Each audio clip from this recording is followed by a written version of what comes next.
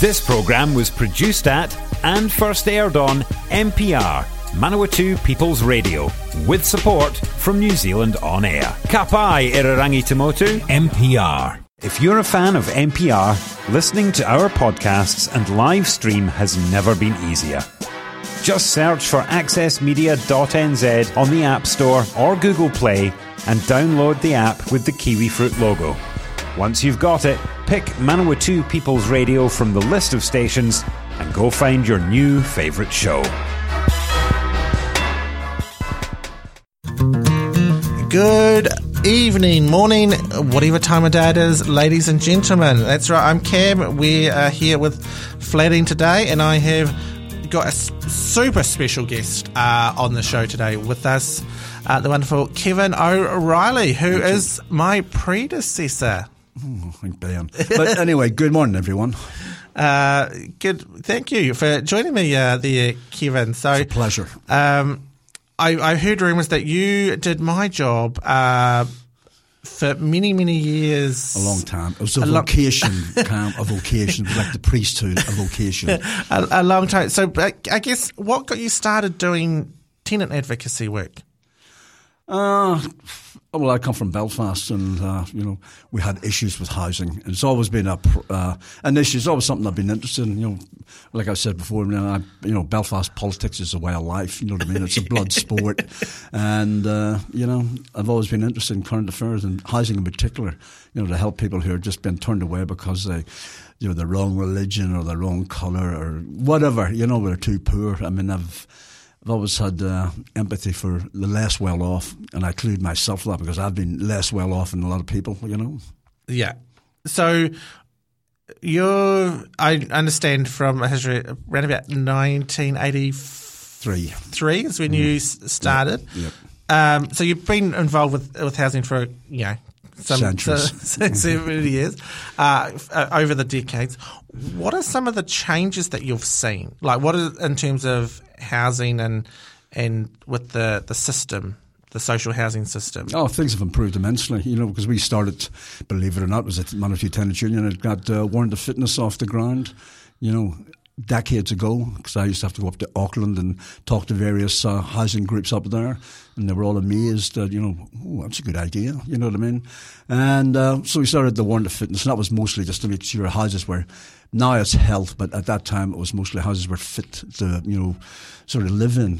Some of them were substandard that were letting out, because we used to go to houses here in Palmerston, student flats, and some of the doors didn't close, the windows didn't open properly, and it was dicey. I was kind of stunned to realise that, people could rent something like that out, and and they were getting top dollar. It wasn't as if they were sort of doing charitable work. Yeah. It was a business, and the door wasn't a lock on the door. The windows just opened. There was nothing to close them. And I just thought, nah, that's just not on. And we started doing a bit of investigation myself and found out it was quite common, a lot of the tenants, students, they were all kind of, yeah, you know what I mean?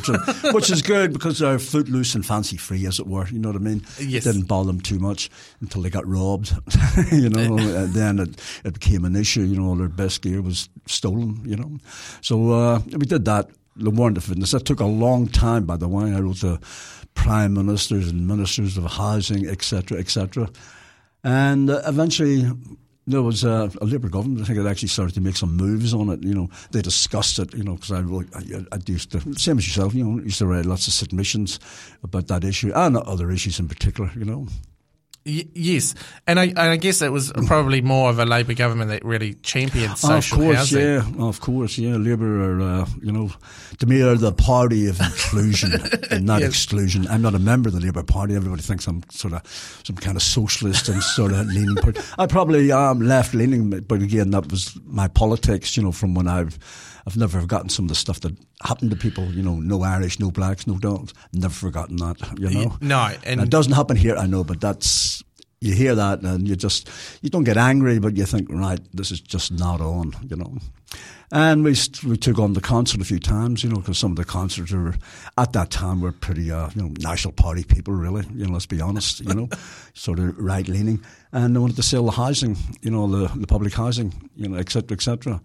And, they didn't realise the fact that sort of some of the houses were built to help students and people, new to the country and new to the city, So we stopped that, with petitions. It took a while, but eventually we done. We did that twice, by the way. Stopped them from selling it, you know what I mean? Because it wasn't on. The people that they were trying to sort of, say, oh, no, the private market can do a better job. And I just thought that's nonsense, because the national government, under Bulger, I think it was, and John Loxton, who was the minister at the time of housing, they hired or brought in what they call the Business Round Table, who were, they probably, I don't know if they're still in existence today, but they were, Ron Trotter and people like that, he's died, but they were brought in these American academics who came in, pardon me, and they recommended, selling 50,000 state houses. Keep 10, because there were 60, just maybe 61 state houses in the country. And they said sell 50 and keep the 10 for emergency accommodation, Excuse me, I've got a cold. That's all right. And we just thought, no, that's not on. Most of those houses, they sold, I think the national government, they sold 33,000. They brought in under Macaulay, I think was the minister at the time. It was another national person. And they sold them, I think they sold about 33, and they called it tenants' right to buy. 92% of those houses were bought by private landlords, the private sector. Only 8% of the sitting tenants could actually afford the deposit to actually buy one. And we had heard, at the time, I heard it was, tenants were paying $16,000 more than the landlords. It's hard to prove, but I had, at that time, because I've been around a long time, as you mentioned, I had a lot of people I knew in the Beehive, who were working for various ministers, whether they're Labour or National, was neither here. And they used to give me lots of, information, send me up sort of papers, fax stuff up to me about, discussion documents, etc., etc. And so we stopped that. But it was no mean feat. I used to stand in the square outside the old post office, getting people. A lot of people supported it, to give them credit. It was just the odd sort of person who would be sort of, anti the whole thing. You thought, oh, no. But they obviously didn't live in a state house or rented a house themselves, because we always believed in, it's all about social power. Landlords have that control. They have an asset. They never sort of admit that, but they have an asset. They do. Yeah, they have an asset. And so the tenants don't. You know what I mean? I said, not all tenants are good. I understand that. If I come across really some bad people, if I was a landlord or whatever, I'd be really annoyed with them. And I would be trying to get them out as well, because they were just damaging the property, or else we weren't paying the rent. When I was struggling, you actually pay the mortgage or something like that. You know? We stopped the council. They also wanted to sell. Again, the same national people in the council. The councillors want to get rid of the pensioner housing. No. Somebody else can do that. No, they can do it better. I mean, it's all this. They can do it better. And that used to rile me, as you can tell by the tone of my voice, Yeah. So we stopped that, sort of. That sounded arrogant to say that, but we made that an issue, and they actually, they didn't. They just moved away from it. But in the pensioner houses, people were scared, because I walked around every state house when I was doing this stuff for the stop state house tenants, and I also did the same for every council house and pensioner house. I used to spend my days walking around with a petition, and people saying, and some people weren't even aware of it. That's why I found it was amazing. They weren't just for it. Oh, nobody told me that. I said, well, take my word for it, pal. It's on the agenda. They're going to be talking about that in another couple of weeks. So we've had a, and I'm looking at it over the time, because that we call it a housing crisis at the moment, and I don't think it's a housing crisis. I think it's a sustained systemic housing problem. But obviously, couple of in the 50s and etc. There was a housing problem, as a housing crisis then, and there's a housing crisis now. What would do you have any sort of knowledge or idea on if you think there's similarities between the two crises or differences? Not so much, because up until after the war, etc., in the 50s and 60s, there was a sort of a unwritten agreement that both main parties supported public housing. It was only once, the Labour government under Roger Douglas started to, take an interest in selling them, this sort of, what I call the vulture capitalists, wanted to sell everything. And, then National became a lot more hardline, you know what I mean? That sort of, it was just, the free market can do it better than the private sector and the government, etc., etc. But up until then, I thought I think Muldoon, when he was the Prime Minister, he's the one that started to make a bit of a move in that, but it was very small. But most people most parties, I think, supported public housing. And it's funny you say that, because you mentioned that Labour Party around that whole, 1980s. Yes, and I guess that's kind of the start of the downfall of that whole Labour Party movement.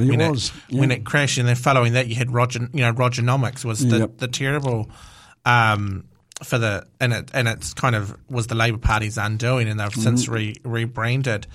And regrouped and kind of started to take more of a focus. The only party is building houses, National didn't do any, because the Bulger government under Luxon, like I said, they brought in market rents for state houses.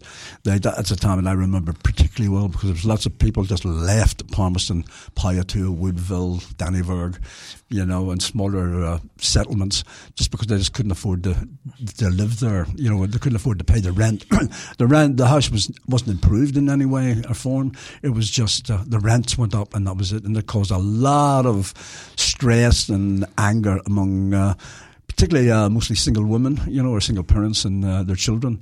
And also it completely disrupted the whole upset. Kids moved from school to school, and I just kept thinking, hey, pal, this is we're just building up sort of social problems for the future here, Yes. No, and it's funny you mention that, because I moved around a lot, with my parents farming as growing up, and there is a lot to be said about that social disruption of not having a stable house and stable place to go. And you mentioned the market rent, and that's one of the frustrating things I have now doing your role, is that the market rents now are just out of control, but there's nothing. It's not very clear. Like, if you look at the Residential Tenancies Act and it says how they calculate market rent, it makes no sense to anybody. I can't fathom how you make market rent. So, in your view, how would you make that system? If we got rid of market rent, how would you think we should work out what rent is?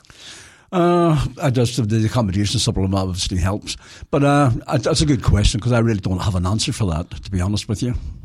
And it's something I've struggled with in terms of talking about with people, because it's about how a fair rent basically is what, or else a rent freeze like they have in many other countries. Even New York City, the home of vulture capitalists, they have market rents there for a lot of publicly owned housing. And I think they should do that. It should be income based. The whole thing should be based on income.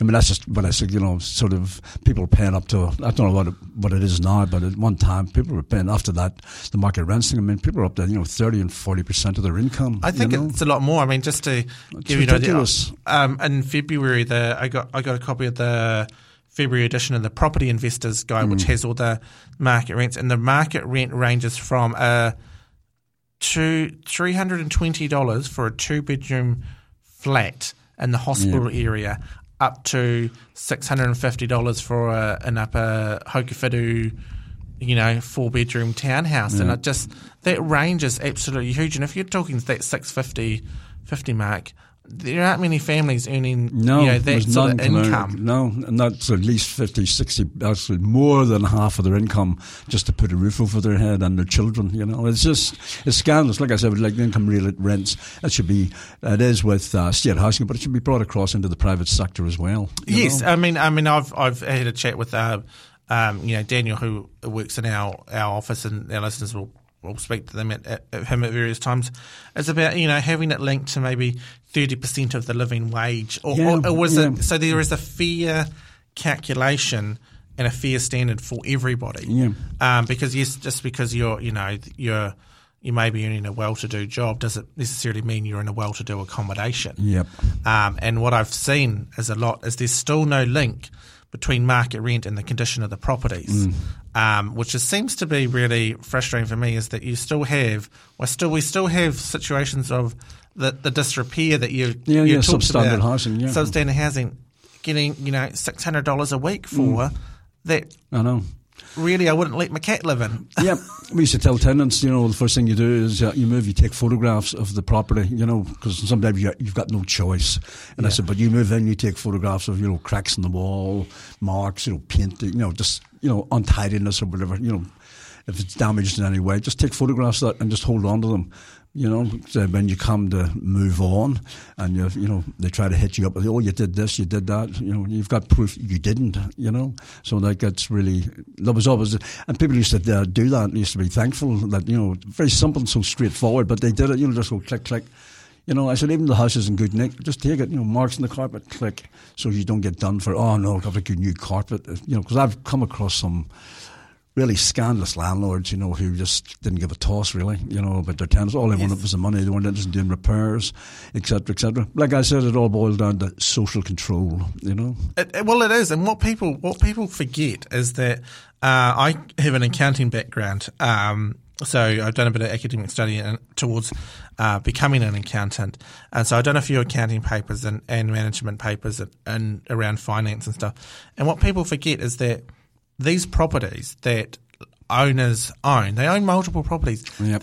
It's an investment and it's an asset to them for their wealth, but it's also an income stream. So it always amazes me how many landlords don't maintain their assets and their income stream. It makes no sense. I know, that's what I used to say to some of them as well. Like, eventually you're going to probably move on and sell this, you want to get as much as you possibly can for it, But that's, that's mum and dad stuff. I've never ever had an argument about that. But that it's quite true, no doubt. People only own one or two properties, and we don't have the large landlords that they have in Europe, where I'm from. Some guys own a lot, or companies own quite a serious amount of housing, But most of them actually do keep them in some sort of order, It's in their interest, you know what I mean? I used to say to the landlord, you get good tenants and you got a reasonable and fair rent. Those people look after your property. I mean, that's your asset. They're not going to be damaging it or doing anything. You're going to be the beneficiary at the end of the day when these people move on. So we used to get tenants like that who the landlord decided that they moved on, either had to leave town or job vacancy somewhere else, down to Wellington or up north, and the landlord would go to war with them. And they couldn't understand it. And this is because you looked after the property and you were good tenants. There was never an issue, But suddenly you're going to have to, you're moving on, and they don't know who they're going to get. So they're really pissed off that this has happened to them, And I really truly believe that, because they were just, they looked after the property and they maintained it, and the rent was paid. There was never an issue until they decided, I'm sorry, I have to give you 3 weeks' notice. We're moving up north or whatever. I've got a job up there, And then all hell on earth broke loose. And I could never understand landlords for that reason, with sort of people coming and going. I thought, well, there's a cost to your landlord, just to get people coming and going all the time, like advertisement and hiring property managers who are, that's another thing that we're hoping will change. We've been doing that for years, is that we think they should be registered. We've said that years and years ago, because some of the property managers they really do have power and control over people's lives.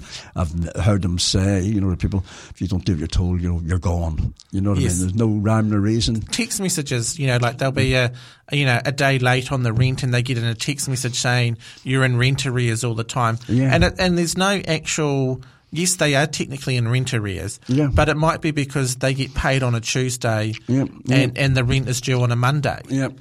They're always paying their rent, Yep. but that constant bombardment of that little passive-aggressive bullying tactic can wear people down, and it's got to stop. It does wear people down. And it's a fear factor. People sort of don't understand that. The tenants really, because they're in a position where they want to stay there, and the rent is something that they basically can afford at present, Yes. And they just get scared because some of the property managers, and I'm thinking of 2 or 3 people, don't worry, I won't mention them, who just were, they just were really, they weren't nice people, And they used to say, oh no, I got my job to do, Because we used to call in some people in that, some of the problems, they'd come in and run their finger along the, the windowsill or on a table. Oh, look, it's just dirty, dust. And I was just stunned, to be honest. Then all the people say, oh no, the insurance companies that's what their excuse was, the insurance, And I thought, this is just scandalous. You know what I mean? Everybody lives in a house where dust accumulates and there's a bit of, stuff lying on the floor, kids' clothing and stuff like that. It's not actual damage, all right? It's just untidy, you know? And you're not living there. They are, but then the place is looked after pretty well, lawns are mowed, Yes. But they pick... They've just got. They always think they have too much power, and hopefully, one day they're talking about it now that there will be some sort of regulation. And I think a lot of property managers themselves want that to happen because they know that there's some not so nice people out there, and they have to have some rules and regulations where they can't come down and scare the shit out of people. Yes, and that's been an interesting observation. I know. So I come from an employment relations background where the entire framework of the Employment Relations Act is good faith, which sets out that all parties will behave in a manner that is respectable and decent to others. And there's a few rules that they have to follow, but there's nothing in the Residential Tenancies Act or any other legislation that says you will act in good faith. So there's never, there's not a very clear rule on the behaviour from paid people like the agent or the landlord on how they have to behave and interact. And that's what I think needed to bring that balance back. Yeah. So they've always made a lot of changes to the Residential Tenancy Act over the years. I feel like it's depending on which government's in place, depends on the changes. But is there anything key within the Act at the moment that you would like to see changed or fixed that you think should have been dealt with but maybe hasn't? And I'm just thinking it's just the property manager side of things, and like you say, being able to talk to the landlord and try to level it out a little bit so we're on the same plane. But things have improved a lot. There's no two ways about that from the dark days, et cetera, et cetera. And you're more up to the play than I am because I haven't been involved with the tenants union for a number of years and I'm kind of out of touch, to be perfectly honest with you, But I just think that, the rents are the thing. I'm all for sort of rent freezes, what I mean? I know that's kind of, Well, they are. I mean, I'm still seeing cases now where people have gone from, paying $250 a week, which is, quite a reasonable rent, to now paying market rent. Yep. Because with COVID, there was rent freezes put on over COVID. Now that's kind of, we're at the end tail of that. Market rents are going up. And people are going from, $250 a week to now suddenly $580. Yeah. And people just can't sustain that increase. I know. I'm sort of was witness that myself when I wasn't working with the tenants union at the time. I'd retired, and some guy rang me. They still thought I was involved, Yeah.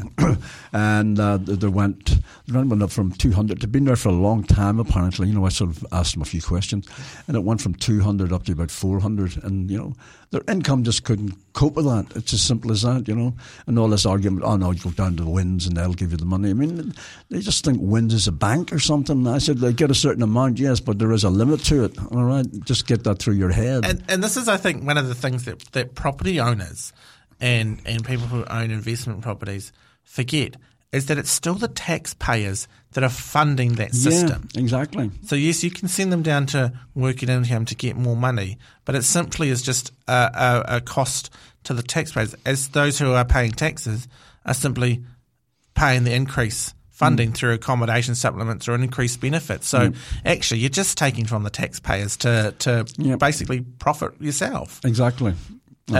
Which is just, in my mind, sheer greed for no apparent reason. I found that to be the case with a number of them, because I can think of 2 or 3 landlords as we speak, who were just abysmal. You know what I mean? They were, I had struggled to think that they were human beings. They had absolutely no empathy whatsoever about the situation.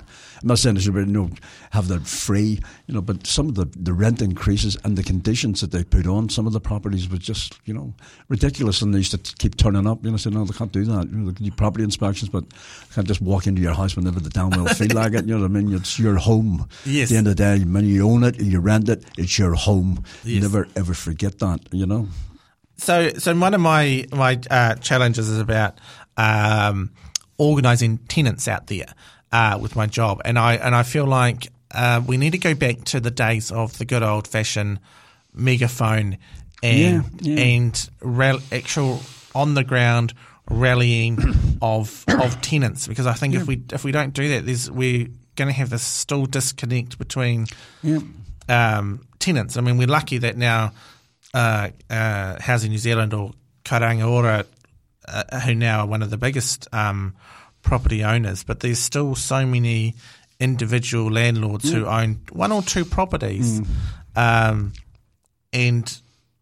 I don't think there's any way to really track date and who they're in or who's in them. So I feel that we need to do the whole on the ground megaphone rallying. So are there any sort of rallying tips you have for getting people riled up? A long time ago we had what we called Shipleyville, based in Herbertville in America way back in the 30s, and all these people, it really surprised me actually. I thought we'll have Shipleyville, a few placards. People arrived in tents. Yeah. And they stayed overnight in the square. It was amazing. You know what I mean? I don't know if it changed a lot politically, but it actually highlighted the issue, that it opened people's eyes that there was a problem out there. They weren't all kind of activists who were just bored and wanted to, rattle the place up a bit, But it worked. It was Shipleyville. We took over the square, the whole square.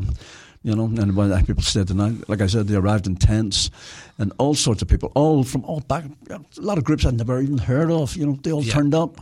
And I think I had to speak for a short period of time. But we didn't actually have to do that. People knew why you were there, you know what I mean? And all we needed, the most important thing was to get the press, get the media involved. And they took photographs of a lot of people, various people from various backgrounds. And some of them were kind of, not so much respectable, but they were people you never expected, to be on your side, but you never expected to actually take part. And they did. It was amazing. That was Shipleyville. You should give that a bit of a thought sometime. No, that's not coming into winter, obviously, but but it was Shipleyville, and it really.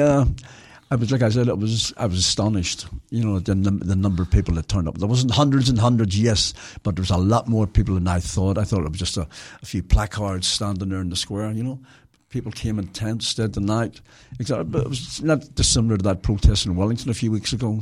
Yeah. Except there was not the violence or controlled and managed. Yes, protest. It was kind of controlled. Yeah, most people were there for one reason, that one purpose, and that was it. Because of Shipley was actually selling more and more houses. And they're sort of alienating a lot of the working class tenants. And the students got involved.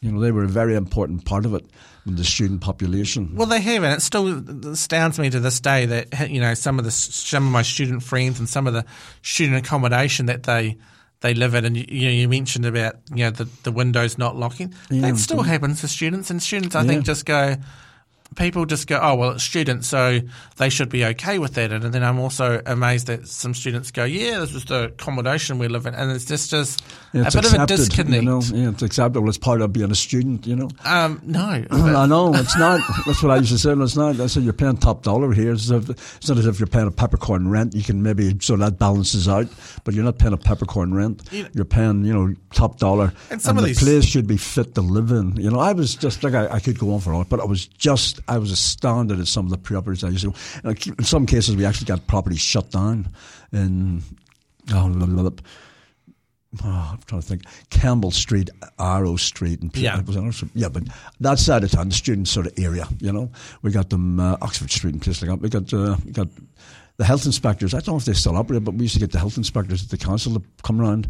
And they would look at this, and some properties were just shut down.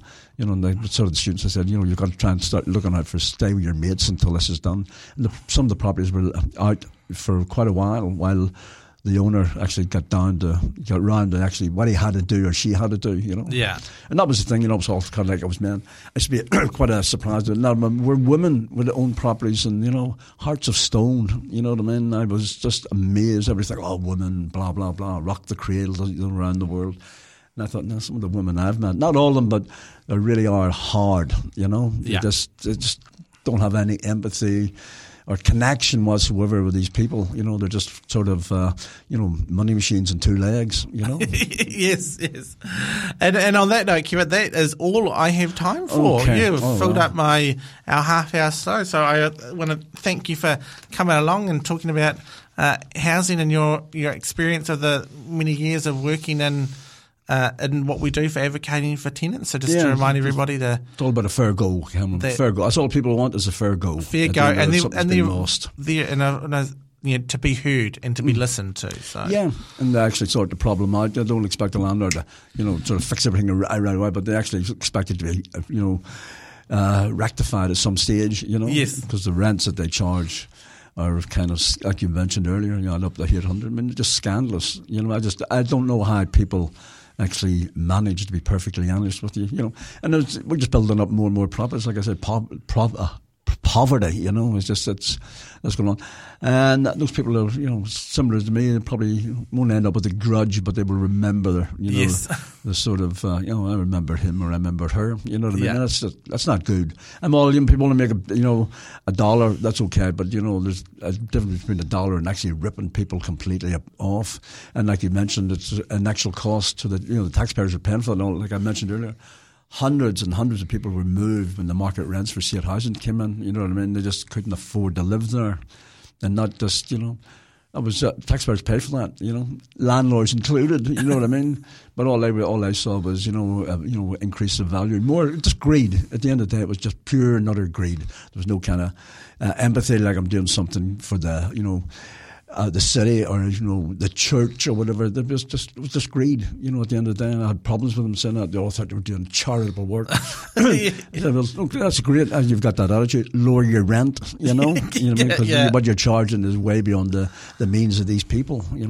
Anyway, fantastic. I'd let you go. Sorry for talking. That's so all long. right. I look forward to picking your brains at another stage for another interview. But thank you for coming along today, Kevin. Much appreciated. Oh no, I'm more than happy to do that. Brilliant. You know what I mean? Because housing is not going to go away. The problem, but it's universal. It's not. People talk about the problems in New Zealand about homelessness, but I read quite a lot about what goes on in other countries, and we're no different. Like I said, it's all this pursuit of vulture capitalism. All these people that the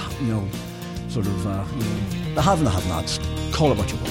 So everybody out there, stay safe, keep warm, and thank you very much for listening.